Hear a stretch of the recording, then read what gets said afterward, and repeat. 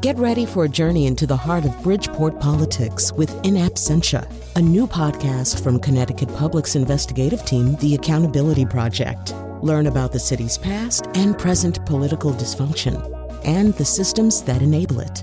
Tune in wherever you get your podcasts.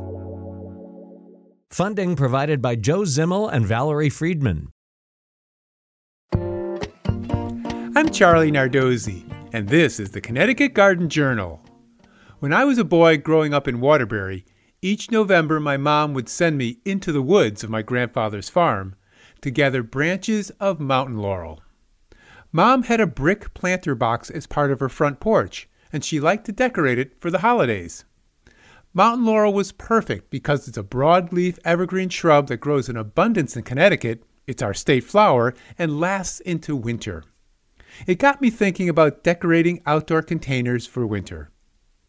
Kalmia or mountain laurel, pieris, evergreen holly, and rhododendrons all make nice evergreens to fill a container. Try not to cut the flower buds of the rhodies, though, so you'll still get flowers in spring. Evergreen boughs such as spruce, pine, and cedar are nice green backdrops as well. To add splashes of color, include some berry plants. Some shrubs and trees with nice berries are winterberry holly, red and yellow crab apples, beautyberry or calicarpa, and cotoneaster. You can add color with branches, too. Red and yellow dogwoods, paperbark maple, and red-barked Japanese maples all add brightness and texture to complement the evergreens. Once you've gathered the branches, take a large plastic container filled with potting soil and decorate it.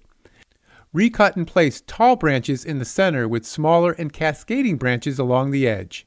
Don't be surprised if the birds find your creation and help themselves to some berries over winter.